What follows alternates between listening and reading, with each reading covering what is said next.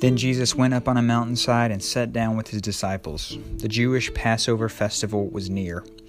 Jesus said, "Have the people sit down." There was plenty of grass in that place, and they sat down. About 5,000 men were there. Jesus then took the loaves, gave thanks, and distributed to those who were seated as much as they wanted. From the Gospel of John, chapter 6. I heard a story about a mad scientist from the 1950s. He threw rats into water to see how long it would take for them to drown.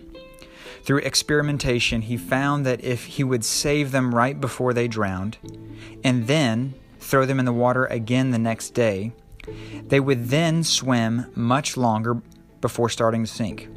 That is to say, rats who had once before been rescued had more strength to swim than did rats who had never experienced rescue before. If you're sitting there thinking, what is wrong with this guy? Someone call PETA. According to the internet, you are not alone in such feelings. Still, the scientist felt he had learned an important lesson about the rat as well as the human condition.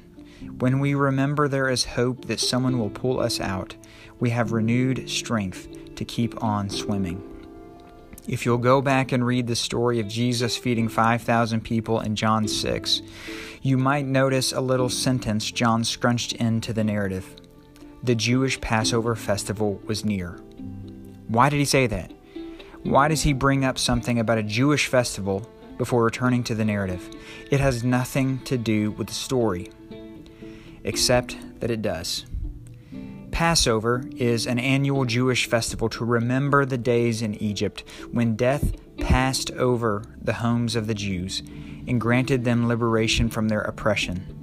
After that first Passover night, the great Exodus took place. God saved them from death and their enemies. Being the sly dog that John is, he coughs and mutters and reminds us of the nearness of Passover. He reminds us of God's faithfulness in the past and the miracles that can happen when we keep holding on to hope.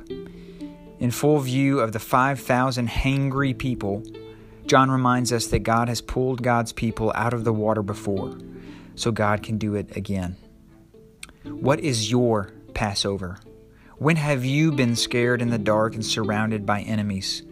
What are some of the great trials in your life, and how did God get you through it? We must remember these things. In the face of the hungry crowds and the mountains in front of us, we have to look behind us in our story. We have to remember the ways God pulled us out before, right before we sank.